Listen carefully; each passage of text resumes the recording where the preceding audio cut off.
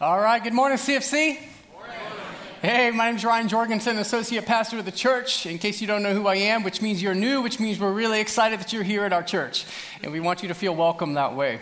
Well, I don't know about you, but I'm excited as I'm hearing about Mission Con, but I actually happen to be helping plan it, so I know a lot more about it than maybe you do, but I am really excited for the conference, and I want to encourage everyone to come out for every part of it, Friday night, Saturday, and Sunday. Now, with that, though, with the conference, I don't know about you, but it's not just enough to say something, but Jesus says we need to not just be hearers, but also what? Doers of the word. We want to engage. Well, guess what we have in our bulletins? We have an engage card about missions. And missions, to define that really quick, means that we are trying to bring the gospel cross-culturally outside of the American context. And of course, that includes going around the world. But the Lord has called us all to be a part of it, to engage in various ways. And if you look on this side of it, you can see all sorts of ways through this church that we can actually be engaged in missions. Everything from learning more about it, prayer opportunities, giving opportunities like the offering we're going to be taking, as we just mentioned, as well as others, and of course, going. And so here's what we just want us to do. We're handing these out 2 weeks before the conference. Why?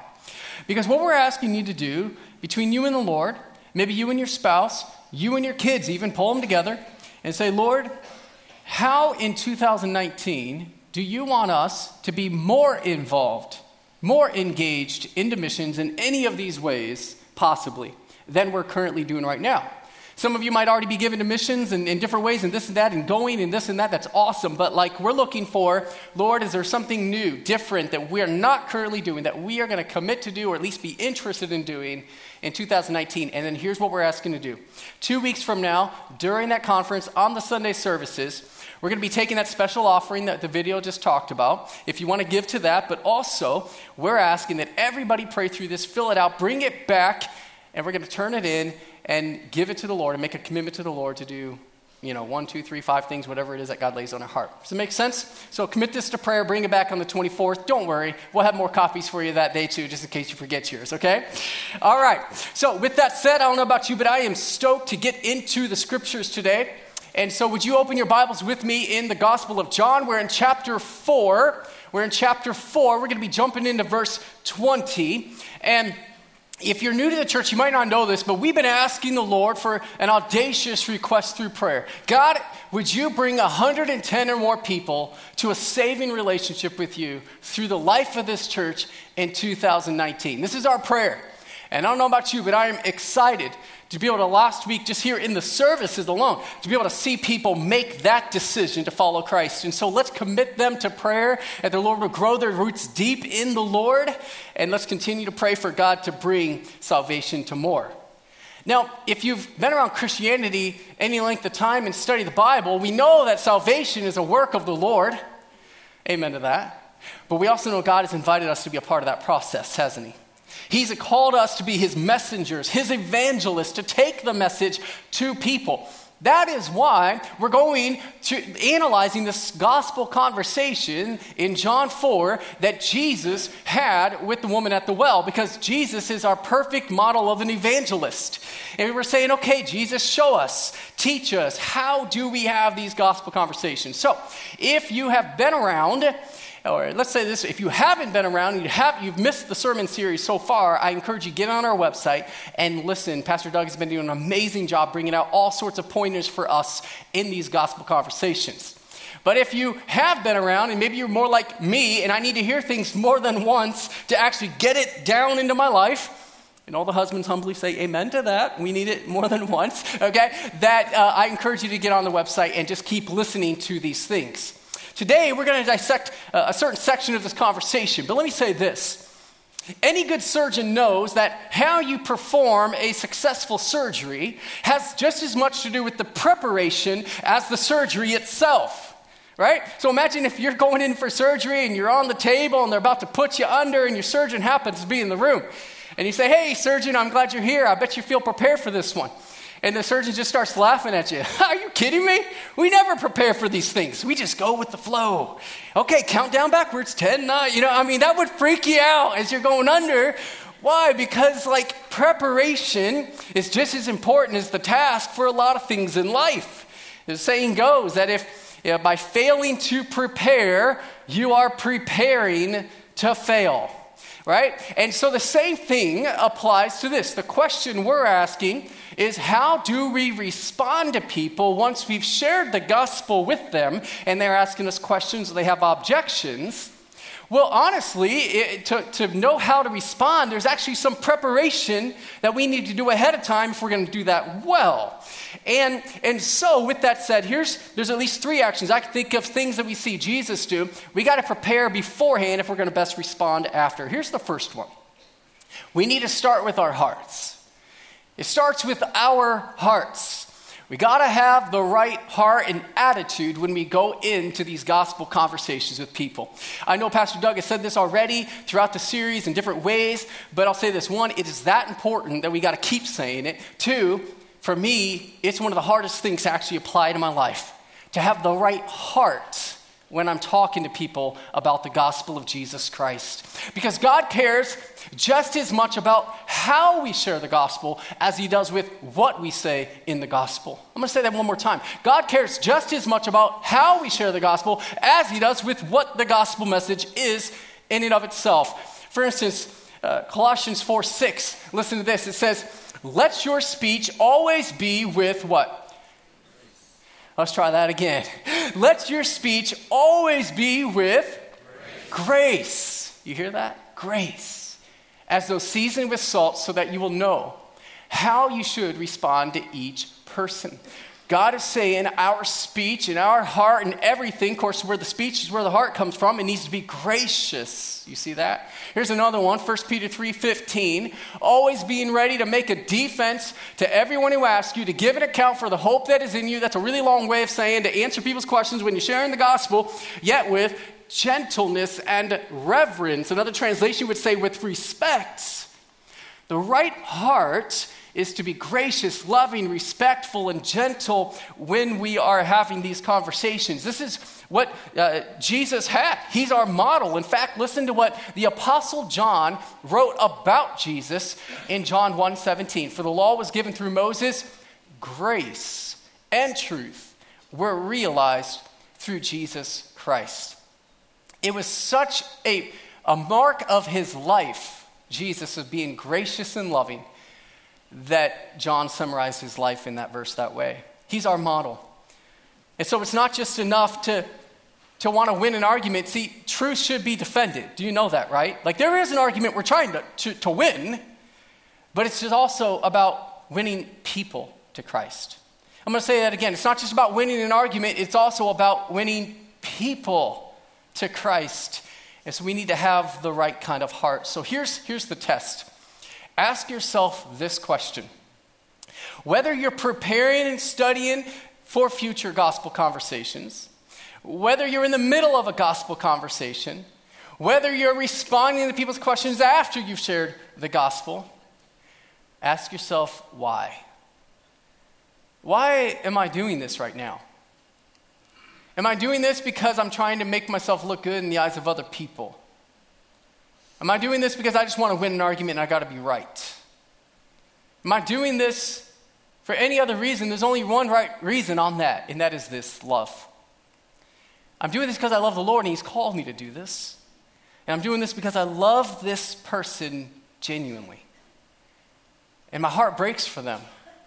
And I want them to experience the freedom and the love of Jesus Christ just like I've experienced. And so out of love, with that heart, that is what the Lord is calling us to do. There's an amazing story about a guy who used to be a Mormon.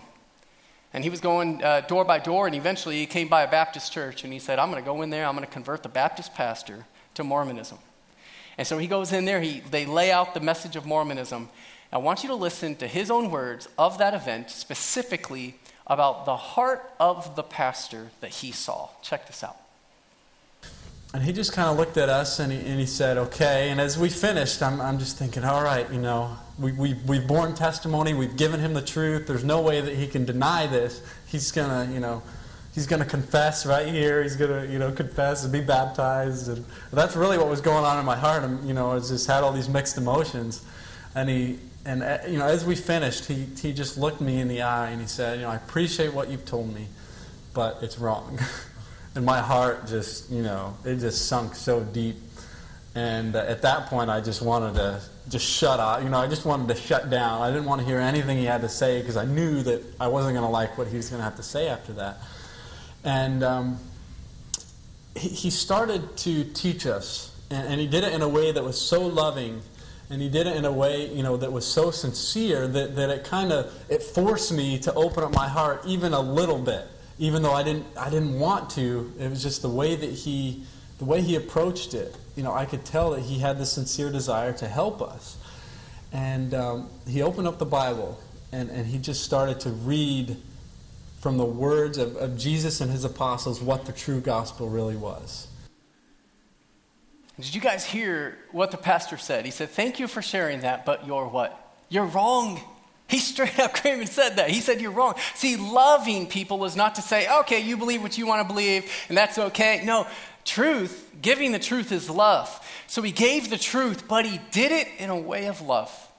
That God used the truth and the manner in the heart, and this guy today came to know Christ and is being used of the Lord to specifically evangelize Mormons out of that.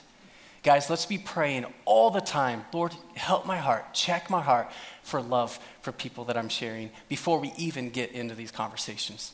There's a second thing we want to prepare beforehand so we can best respond after. And here we're going to get into the text. Look at verse 20. So the context, Jesus has told this woman that basically brought out her sinful lifestyle. And look at verse 20. This is what she says. She says, "Our fathers worshipped in this mountain." And what she's talking about, she's standing there in Samaria. She's looking at Mount Gerizim, which is in Samaria. And she's saying, "Our fathers," the Samaritans, say, "This is where we go worshiping you right with God." And then she says, "And you people," talking about Jesus and the Jews, he's a Jew, right? "You, the Jews, say that in Jerusalem is the place where men ought to worship." And Jesus said to her in verse 21, "Woman, believe me, an hour is coming when neither in this mountain nor in Jerusalem will you worship the Father. You worship what you do not know. We worship what we know, for salvation is from the Jews."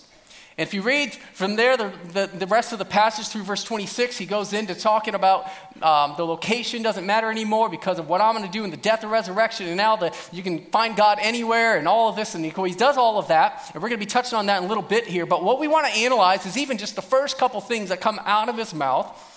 And we see a second action that we want to be doing ahead of time that's going to help us respond, and it's this. We need to know the truth.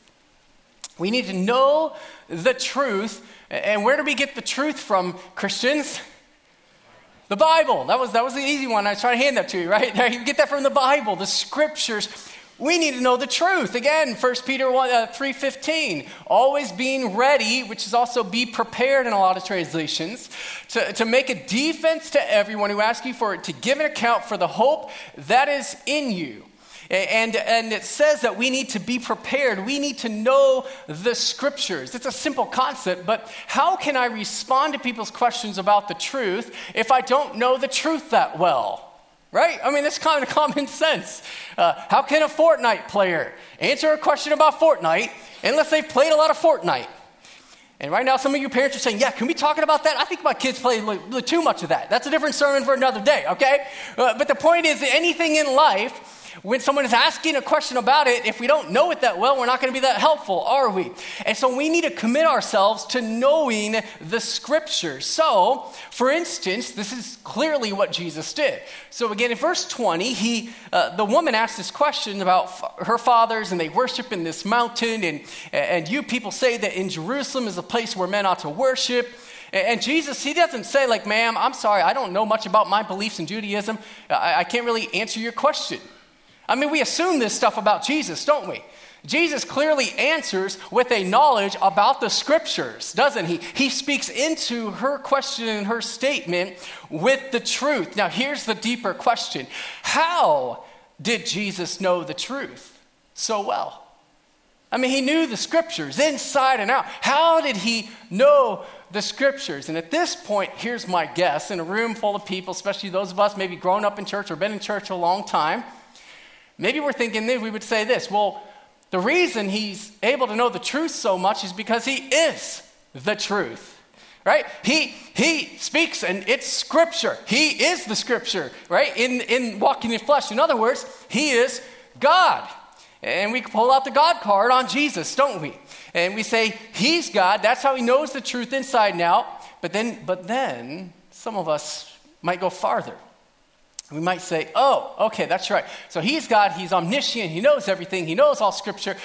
And so I can't really be just like him in gospel conversations. I'm not going to be able to know the scriptures like him. And so this is just one of those things that it's just he does it because he's God, not me. Now, you're right on 2 points on that. One, Jesus is God. Can I get an amen in Orthodox Christian Church this morning on that? Jesus is God. Amen to that. Amen and amen, right? The other thing we're right on is you're not God. Just tell the person next to you you came to church with and say, you're awesome, but you're not God. Just go and do it. It's healthy. It's a healthy dose of humility to hear that, right? Okay, and so that's true. But where we fall short, though, is when we say that Jesus is over here and we can't do this, okay? Because what we know from passages like Philippians chapter 2 and other places is not only was he God, but he was also became a man. And when he left heaven to earth into our messed up world that we have to save us, he chose to lay down certain abilities as being God and set them aside to become like us. And guess what? One of those abilities he laid aside to become like us, his omniscience. He chose to block out, however that works, you get in the mind of God, good luck, okay? But he truly did. He laid omniscience aside and became like us as one who needed to learn things, including learn the Bible. You're like, prove it to me. Okay, Luke chapter 2, verse 52. This is what Luke says. He says, and Jesus kept increasing in wisdom. Here's a question. How can someone increase in wisdom if they already have all wisdom? And in fact, before this, you also learned Jesus, when he was 12, goes to the temple and he was asking questions and he was learning in the temple. You see, guys, Jesus had to learn the scriptures just like you and I need to. And he devoted himself to it. Before he even got into these conversations, he's our supreme example that we need to be doing the same thing. Now, I don't know about you, but the Bible's kind of a thick book. I don't know if you know that. And maybe you're just on the device and you haven't seen a physical one. That's kind of the day and age we are in, which is fine. But it's a big book. And so right now, maybe you're like, okay, I need to know the truth. I'm a new believer or whatever that is. Where do I start? And I just encourage you to do this. Start with the gospel message itself. We've been saying this, the person and work of Jesus Christ, and salvation is a free gift, not by works. And just learn that, study that, get to know the gospel. That's the core. Now, some of us might be saying, okay, I think I got the gospel down pretty well. I guess I don't need to know the truth anymore. I don't need to keep studying and learning. Again, the Bible's a thick book. There's a lot in there about the gospel and about a lot of other things that are important for our lives. And so basically for us as Christians, this idea of knowing the truth and learning it, we're lifelong learners about this. We basically just keep studying, memorizing, literally, until Jesus takes us home. And so this is how we can prepare to respond to people's questions. We need to know the truth and be studying it. Now, here's the third thing to prepare before we even get into the conversation, is that we need to understand others' beliefs. We need to understand the beliefs of other people. Jesus didn't just spend time studying and knowing the scriptures and writing them on his heart and memory. He also clearly learned her beliefs, Samaritan's beliefs, and was able to speak into them. So again, the question that the woman asked in verse 20 about our fathers worship in this mountain, and you people say that in Jerusalem is the place where men ought to worship. I mean, look at your Bible. Look at verse 21. Look what he says. Jesus says to her, woman, I have no idea what you Samaritans believe. Let me just tell you what true worship is. That's all I want to tell you. That's not what your Bible says, is it? No. He answers where he clearly understands and knows what she and the Samaritans believe, which means he not only knew the truth of the scriptures, but he also knew what Samaritans believed, and he was able to actually best help her and respond to her questions. So much so that by the time you look at what he says in verse 22, he says this to her. He says, you, talking about her and Samaritans, you worship what you do not know. Here's the thing. How can Jesus tell her what she doesn't know if he doesn't know what she knows? He clearly has studied and understands Samaritan beliefs. We need to do the same thing. We need to spend time understanding other people's beliefs. And at this point, I want to introduce to you a verse that in the last 3-4 years has radically changed my life as I've been applying it. And that says a lot for a kid that's grown up in the church and got all these degrees and pastor and all this kind of stuff. This verse has changed my life. And I know if it can change my life, it can definitely change everybody's life. And it's this, Proverbs 26, verse 5. It says this, answer a fool as his folly deserves, that he not be wise in his own eyes. Here's the first thing what God is saying. Answer a fool as his folly deserves. We need to know the folly, the wrong beliefs that they believe. You see that there? Now let me make a clear point in the American culture. Usually when you hear fool and folly, it's a personal attack. We're demeaning someone, calling them stupid. This is not the language of the biblical text. Instead, this is what God is saying. There is absolute truth, and anything else up next to it is foolishness. It's just not right. It's wrong. That's what God is saying. But he's saying to us here is that we need to know the folly, the wrong beliefs to speak into them, or we're not going to be able to really help them. So let me illustrate it. So let's say that some Mormons come to my door, and I tell them about the gospel, and I tell them about Jesus as Savior, and I get done, and they go, oh, you know what, that's great. Jesus is our Savior too. And I just go, oh, I'm not really sure why my church and my pastors are telling me you guys all, are out of, not on the same team, and why I need to share the gospel with you. I guess, okay, we're brothers, great. That would be horrible. Why? Because I didn't know, for instance, that yes, they have a Jesus, but he's a completely different Jesus than the real Jesus. Their Jesus is a creature, a created Jesus who is a man, and the Bible says all men have sinned, and therefore if he has sinned, then he has fallen short. He does not satisfy the wrath of God. Therefore, my sins are not going to be forgiven. Therefore, I'm going to hell, and everybody else is. That's the Jesus of Mormonism. The real biblical Jesus is the God-man Jesus who then lived a perfect life, died on the cross, rose from the dead, and now we actually can have our sins forgiven because he satisfies the wrath of God. Do you see the world of a difference between the Jesuses, between the two? If I didn't know, though, the Mormon beliefs about Jesus, I wouldn't be able to really help them. Do you see, guys? We've got to enter into their worldview and learn it to help them. For instance, Paul, remember when he showed up in Athens? And there's all these different worldviews, all these gods. What's he do? He walks around and he reads and he studies, and then he speaks with the truth into their worldview. This is something that God wants us to do. It's important. There's some people in our church, they have special callings to work with Muslims, whether here in Jacksonville or around the world.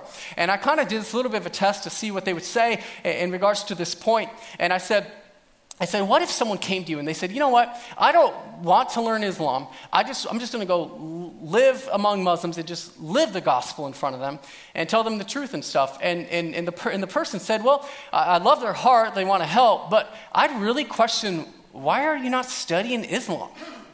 To actually speak into what they believe and then show them the truth to help them out of it. You see, it's important for us to study. And so in my life, I grew up this way in the church. You need to know the scriptures. You need to memorize the scriptures. You got to know the scriptures and the truth. Amen. That's true. And I did it. But it wasn't until the last 5 to 10 years of my life that I began to realize this point. If I'm really going to be able to help people, I need to learn their worldviews. And I would say probably half of my overall study time now is not just learning the scriptures, and we have to do that. You start there. But learning the beliefs of those that are in my life that I'm trying to see come to know Christ. So here's the question. I want you to think about an unbeliever in your life right now. Think about a neighbor or a friend at school, family member. Okay, what's the foolishness they believe, the wrong belief system that they have, okay? You got one person in your mind and their belief system. Now here's the question. How much time have you personally spent studying their worldview? Actually learning their worldview in addition to the scriptures and the truth. And I have a feeling there might be some ouches being said right now in some of our souls. Because again, this is something the Lord had to convict me a number of years ago. Ryan, if you're really going to help people, you got to get into their worldview too, and you got to learn it, and you got to know it, just like Jesus did, just like Paul did. We got to do it. And so I encourage you to do that. Now, let me say this, the last 2 points, right? We need to know the truth, and we need to know the worldviews of other people. I don't want to just say that and maybe have some of us say, oh man, I feel convicted, and that's it. I want to help you, right? So in our church, we have a plethora of ways for us to keep learning the truth and the worldviews of other people. This is our website. This is the adult equipping classes. This is all the classes that are out there throughout the week on various subjects and whatever. The scriptures are always clearly in those. Some of these classes will talk about other worldviews and beliefs, and you can learn about those as well. We've also got these adult fellowship classes. We've got family groups. We've got life-on-life groups. I mean, we have so many opportunities. We got them for the youth, the senior high, the junior high. They got Sunday morning at 9:30 right now. They've got, I know the junior high right now, they are specifically doing a study on how to share the faith with your friends, like right now as we speak. There's an adult class coming up starting March that's going to be on how to share the gospel called Bless. We have so many opportunities to do this. I loved it. After first service, I had sixth grader, girl. She goes, I have a question for you. Where do we learn this stuff at? And of course, I mentioned these things, but she wanted to learn even specifically more about the beliefs of other people. And so as I hear that, and I talk to someone else after service as well, and this and that, just know we're going to come up with a class that'll be offered soon on the world beliefs of others, okay? And things. We're going to offer that, so look for that to happen. But here's the thing. You don't have to wait for the church to do it. We have this amazing thing called the World Wide Web. Now, you got to be careful. Okay? But there are so many great resources on there. Find solid ones. Email me later. I'll direct you to certain ones. We actually have a lot of resources more on the website. But here's the point. Let's dive in and commit ourselves ahead of time. Know the truth. Know the beliefs of others. Get our heart in the right place. All right. Once we share the gospel, what do we do when they ask that question, when they ask that objection? What do? We need to address any core fallacies in their worldview, in what they say. We need to address any core fallacies. Now, what does that mean? We're going to go back to that verse, like I said, that has literally changed my life, Proverbs 26:5. And it says this, answer a fool, what? As his folly deserves. Well, what does that mean? And the idea that he not be wise in his own eyes. Here's what God is saying, and I want you to hear me on this and get your mind. I hope you got a lot of caffeine in you and you're praying. You got the Holy Spirit helping you, because this is a new paradigm shift for a lot of people within the American church that I have found. Not only does God want us to learn the beliefs of the others, take the truth to it and expose why it's wrong. Most of us can get that, right? Here's what God is saying here. You also go into their world belief and you take their own foolishness of those beliefs and show that their own worldview cannot stand on its own. In other words, you shoot holes in love. Everybody say in love. Very important. In love, you shoot holes using their own worldview. So, what do I mean by that? Remember when Jesus said that if anybody builds their life on any of the truth other than the truth the things that I say, it's like building your house on a what? On sand, right? On sand. And my family would go out to Michael's Beach once in a while. We were out there. There was this professional sand sculpture out there one day. It was awesome. And I'm, of course, trying to keep my 8-year-old off of it and all this. But anyway, and so we're there. Well, come back a week later, you would have never known it was there because it had rained that week. Here's what Jesus is saying. Here's what God is saying, is that the beliefs that are anything other than the absolute truth of Christianity is like foolishness, and it in and of itself, it can't stand on its own.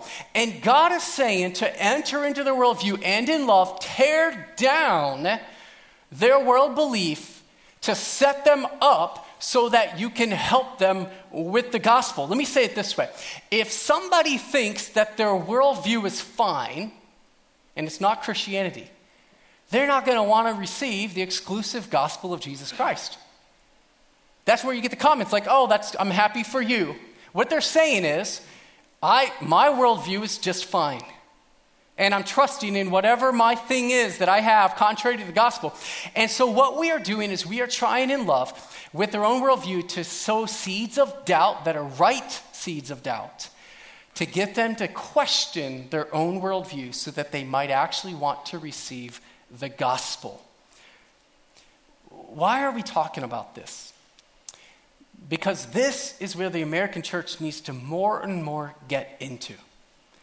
It's not just enough, I want to hear me on this, to know the truth of the scriptures and be able to share them with others. It is necessary, and we need to start there, but we also need to take these brains God has given us, these gifts, and study the other worldviews and learn about the holes in those worldviews and help tear them down in love to then present the truth. You say, why? Why are you kind of really camping on this? Because here's why. There's an article in in Fox News called "Young Christians Are Leaving the Church, and Here's Why." When asked why these young non-Christians now, former Christians, why they didn't believe, many said their views about God had evolved, and some reported having a crisis of faith. And their specific explanations included the following statements. It's because I was learning about evolution when I went away to college. As you learn about religion, I think religion is an opiate for the people. Rational thought makes religion go out the window. Lack of any sort of scientific or specific evidence of a creator are reasons why they're saying they no longer believe in Christianity. Because here's what's going on is that, especially when they go off to college, but even with the internet these days and in media and everything, is that we are being bombarded with a materialistic, atheistic worldview. It's a religion in and of itself, right? And the problem is as a church, we're saying, here's the truth, just believe it.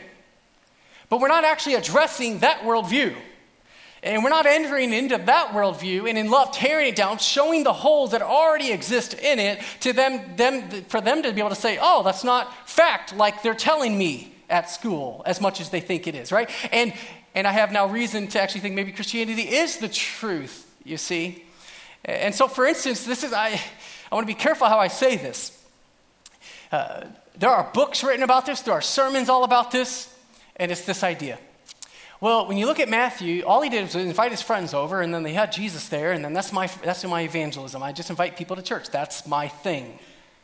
When I see the blind man, he gets healed, and then he gets questioned about it later, and he tells him, what's he tell him? All I know is I was blind, and now I can see. And that guy did it. That's my evangelism. I just invite people to come and see, and that's all I'm going to do. And you press fast forward, years of being a Christian, decades of being a Christian. And here's the problem. All of that is true, it's right, but that's if you're a brand new believer. That's all you know. That's what you do. And I'm always inviting people to the church because I know the gospel is going to be here. But loved ones, we have been told to be prepared to answer everyone, which means we need to know the world beliefs of everybody else. We need to be like Paul. We need to be like Jesus. We need to do the hard work to study these things. We need to learn about materialism and atheism and all of this. If we're actually going to speak into what our kids are being told, they need to know these things, and we need to hear it here in the church. And so in love, I just say this. Please don't cop out of doing the hard work we've all been called to do, to learn these things. When I prepared the sermon, I thought, man, this is hard stuff. This isn't easy. You don't come to know a Christian and just know how to do this. It just doesn't work that way. But have we been called to do it? Absolutely. And so I challenge us and encourage us to hang with me intellectually right now on this and understand what it means to enter into their worldview. So, look at this verse 20, okay? The woman asked him, our fathers worshiped in this mountain. You people say that in Jerusalem is the place where men ought to worship. So here's what she's responding. Again, she believes that as the Samaritan prophets say, you worship on Mount Gerizim, but I know you Jews believe that over there, it's a different place. What's awesome going on in her mind is she's starting to question which voice to listen to. Do I listen to the Samaritan prophets or do I listen to the Jewish ones? Because they both can't be right. Which ones do I listen to? And Jesus then goes right into it. In verse 22, he responds, he says, you, Samaritans, worship what you do not know. We, the Jews, worship what we know, for salvation is from the Jews. In other words, he's saying in love, just like that pastor said to the Mormon, hey, I love you, but you guys are wrong. I mean, you're not just wrong about the location of where to get right with God and what mountain. You're wrong with the voices that you're listening to. The Samaritan prophets are not the prophets of God. The Samaritan prophets are not the ones that give salvation, for salvation comes from the who? The Jews. He's saying the voice of truth is the Jewish prophets. Now, why does he say that? Why doesn't he just say, hey, woman, just believe in me and you'll be saved? Can we move on? Why does he enter into this? Listen, it's because of this. He knew this was a barrier to her receiving the gospel, that if she wasn't willing to listen to the Jewish prophets, she wasn't going to receive his words. Why? Because he's a Jewish prophet. And so he had to enter into her worldview and to basically straight up just say, that's the wrong truth. Here's the truth. Listen to this, because that's the only way to help her. Again, she's got to see the problem with her worldview to accept a new one. So, I want to illustrate this. And again, I encourage you. I just got into thinking this way only a few years ago. And it is a lot of hard work and study. But I'm just going to whet the appetite this morning. And I want to give you resources and whatever through the life of this church to learn this stuff more. But let me give an example of how to enter into the worldview, tear it down by their own worldview, and then give them the gospel. So I interviewed a number of people in the church. I said, what are the top objections that you hear people say after you share the gospel? And the number one most common objection dealt with this core fallacy, is that people are claiming a superior source of truth versus the source of truth of Christianity. Now help me out, CFC. Where does our source of truth come from? In the pages of the Bible. And so the comments are usually this: the Bible is not reliable. We don't trust the Bible. It's written by people. People are not perfect, therefore we don't listen to the Bible. But here's what they're doing. Now, one thing you want to learn why the Bible's reliable, and I'm telling you there is crazy screaming evidence about why the Bible's reliable, and you don't have reason to doubt it. But here's what I'm trying to say, a paradigm shift. Actually, when you're trying to tear down my worldview and the source of it, the Bible, you're claiming to have a superior source of truth yourself. And usually when I hear people say this kind of statement, it's usually coming from materialistic atheists. There is no God. Everything's in materials. It's time, space, matter. Everything's random. There's no rhyme or reason to anything. And there's no God, right? So this is their worldview. And so here's what I would do in love. I would enter into their atheism and begin to shoot holes through it by itself to create a doubt to then bring them, to give them the gospel. So here we go. Hang with me on this. I would say in love, this is always in love. In love is important, okay? But I would say, okay, so you're a material atheist, right? Yeah, okay, there's no God. Okay, got it. All right. So you believe that there's no rhyme or reason, but you're pretty sure about science, right? I mean, basically, scientists, you would say, in kind of a fun way, that's your prophets, right? Scientists. And science is like your source, and you trust it. And so, if it happened in experiment 1 and 2, it's going to happen in 3. Did you know, but actually, and I'll ask this, but when you hear religion and faith, you put those in 2 different categories, don't you? Right? There's no faith in science, right? Right, yeah. Actually, that's wrong. Do you know science actually proves nothing in and of itself? Science is the interpretation of things that you're observing. Science doesn't actually prove anything. So for instance, that's why you can have atheist science and you can have godly Christian scientists, like one of the co-founders of the DNA, okay? Like you can have Christian scientists and atheist scientists look at the same evidence and come out completely different. Because it's about faith. Everybody is practicing faith. The other thing is you're actually drawing upon an assumption that there's a God to even do science. What? Yeah, in other words, you can't have science without a God. What? Yeah, let me explain. When you do test 1, test 2, and then you say, therefore, test 3 is going to be this, that's our statement in science, you are doing what we call the law of induction, and you are assuming that the future will be the same as the past. And the only way you can have that is if there's a God who is the same, what? Yesterday, today, and forever, that will actually carry out the laws of nature. Imagine that. Laws have a lawgiver. But according to an atheistic, materialistic worldview, everything's random. You have no justification and assurance that the future will be the same as the past. I see drinking from fire hydrant faces right now. And I knew that would happen because I remember the first times I heard this a few years ago from some certain Christians and stuff, and I'm like, what? Okay, memorize verses. I got it. It's like, but I want to encourage you. This is not flowing out because I heard it one time in a sermon. I dedicate myself to this all the time. And so anyway, what am I doing? I'm like getting them to question, like, okay, why am I saying all this? Like, science is not some superior source of truth that doesn't have faith. You're practicing faith just like Christians. Can we just get on that same page? Can we start there? Everybody's using faith. Now, here's another thing. Would you say you feel confident about the results of science? So they say, yeah. You just said you have faith in science. No, I didn't. Yes, you did. You know what the Latin for confident is? With faith. Con fide. You have confidence. You have faith in science. Oh, that's, no way. And so what you're doing in love, why am I doing this? To beat them up, make them look dumb? No, I'm doing this to say maybe the thing that you think is so flawless and superior is not as what you think it is. In fact, for instance, again, you would say that you pretty much trust science, right? I mean, pretty much flawless results, right? Yeah, okay, and I like this. There's so many ways, guys, you can go about this, but like one of my favorite ones is I say, okay, when I was in school as an elementary kid, I remember learning the solar systems in science class, and I remember these, the planets, and what was the smallest planet? What was the name of it? Pluto. In my kids' science class, in their books, you look for Pluto, it's not in their planets anymore. Here's what I'm trying to say. If we get planets wrong, don't you think we could have some other things going wrong?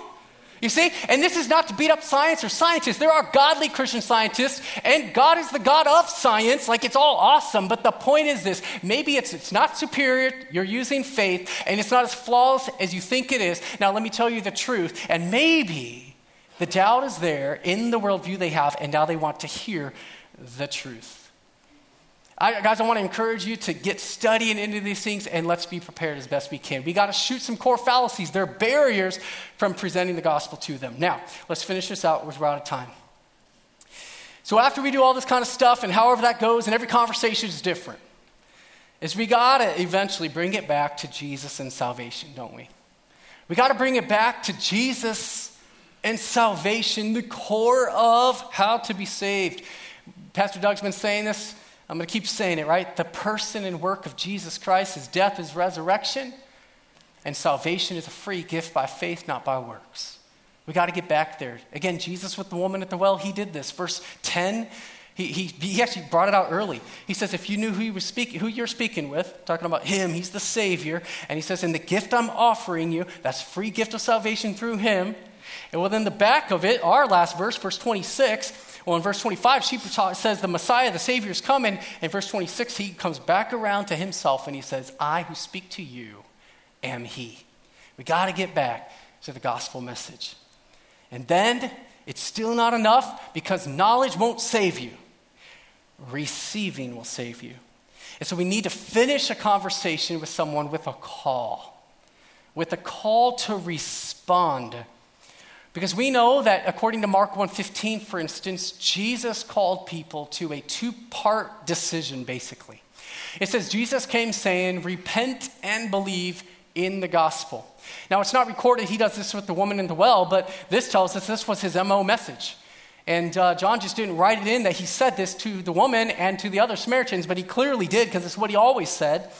And he called them to this two-part decision. So believe, right?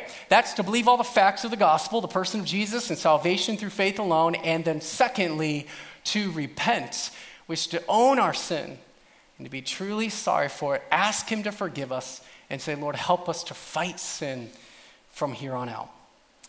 I'm going to ask the ushers to come forward right now. We're going to take the Lord's Supper together.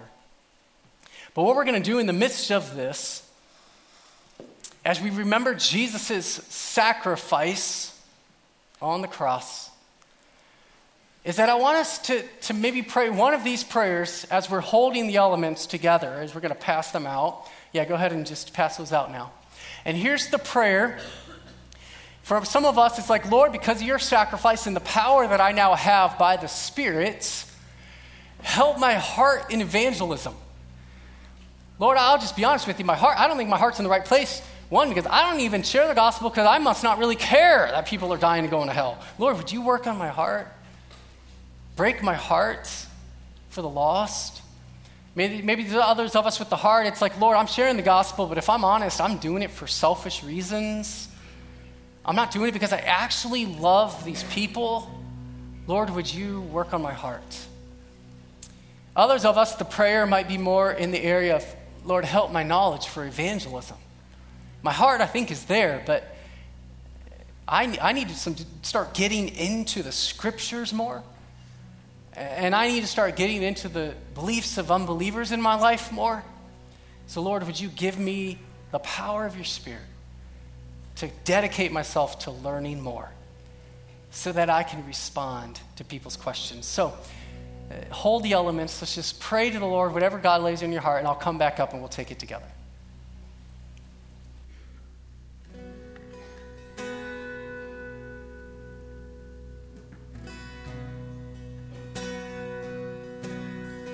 Let us be known by our love in every word and every deed. Honor the Son. Let our light shine in every eye. Let us be known by our love for the glory of the Father and for the glory of the Son. For the glory of the Spirit, let us be known by our love. For the glory of the Father, for the glory of the Son, for the glory of the Spirit, let us be known by our love. So let us be known by our love.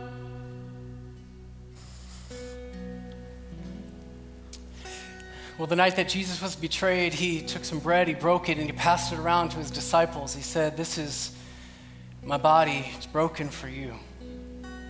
He took the same of a cup, and he said, "This is the blood of a new covenant for the forgiveness of your sins.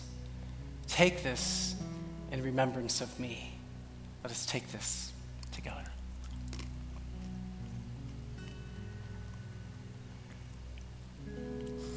Jesus, as we close out this morning, we first of all just want to give you the utmost praise and thanksgiving from the depths of our heart that we are so unworthy, we are such sinners, and yet you loved us so much to die for us on that cross. Jesus, we just worship you and give you the greatness that you deserve for that.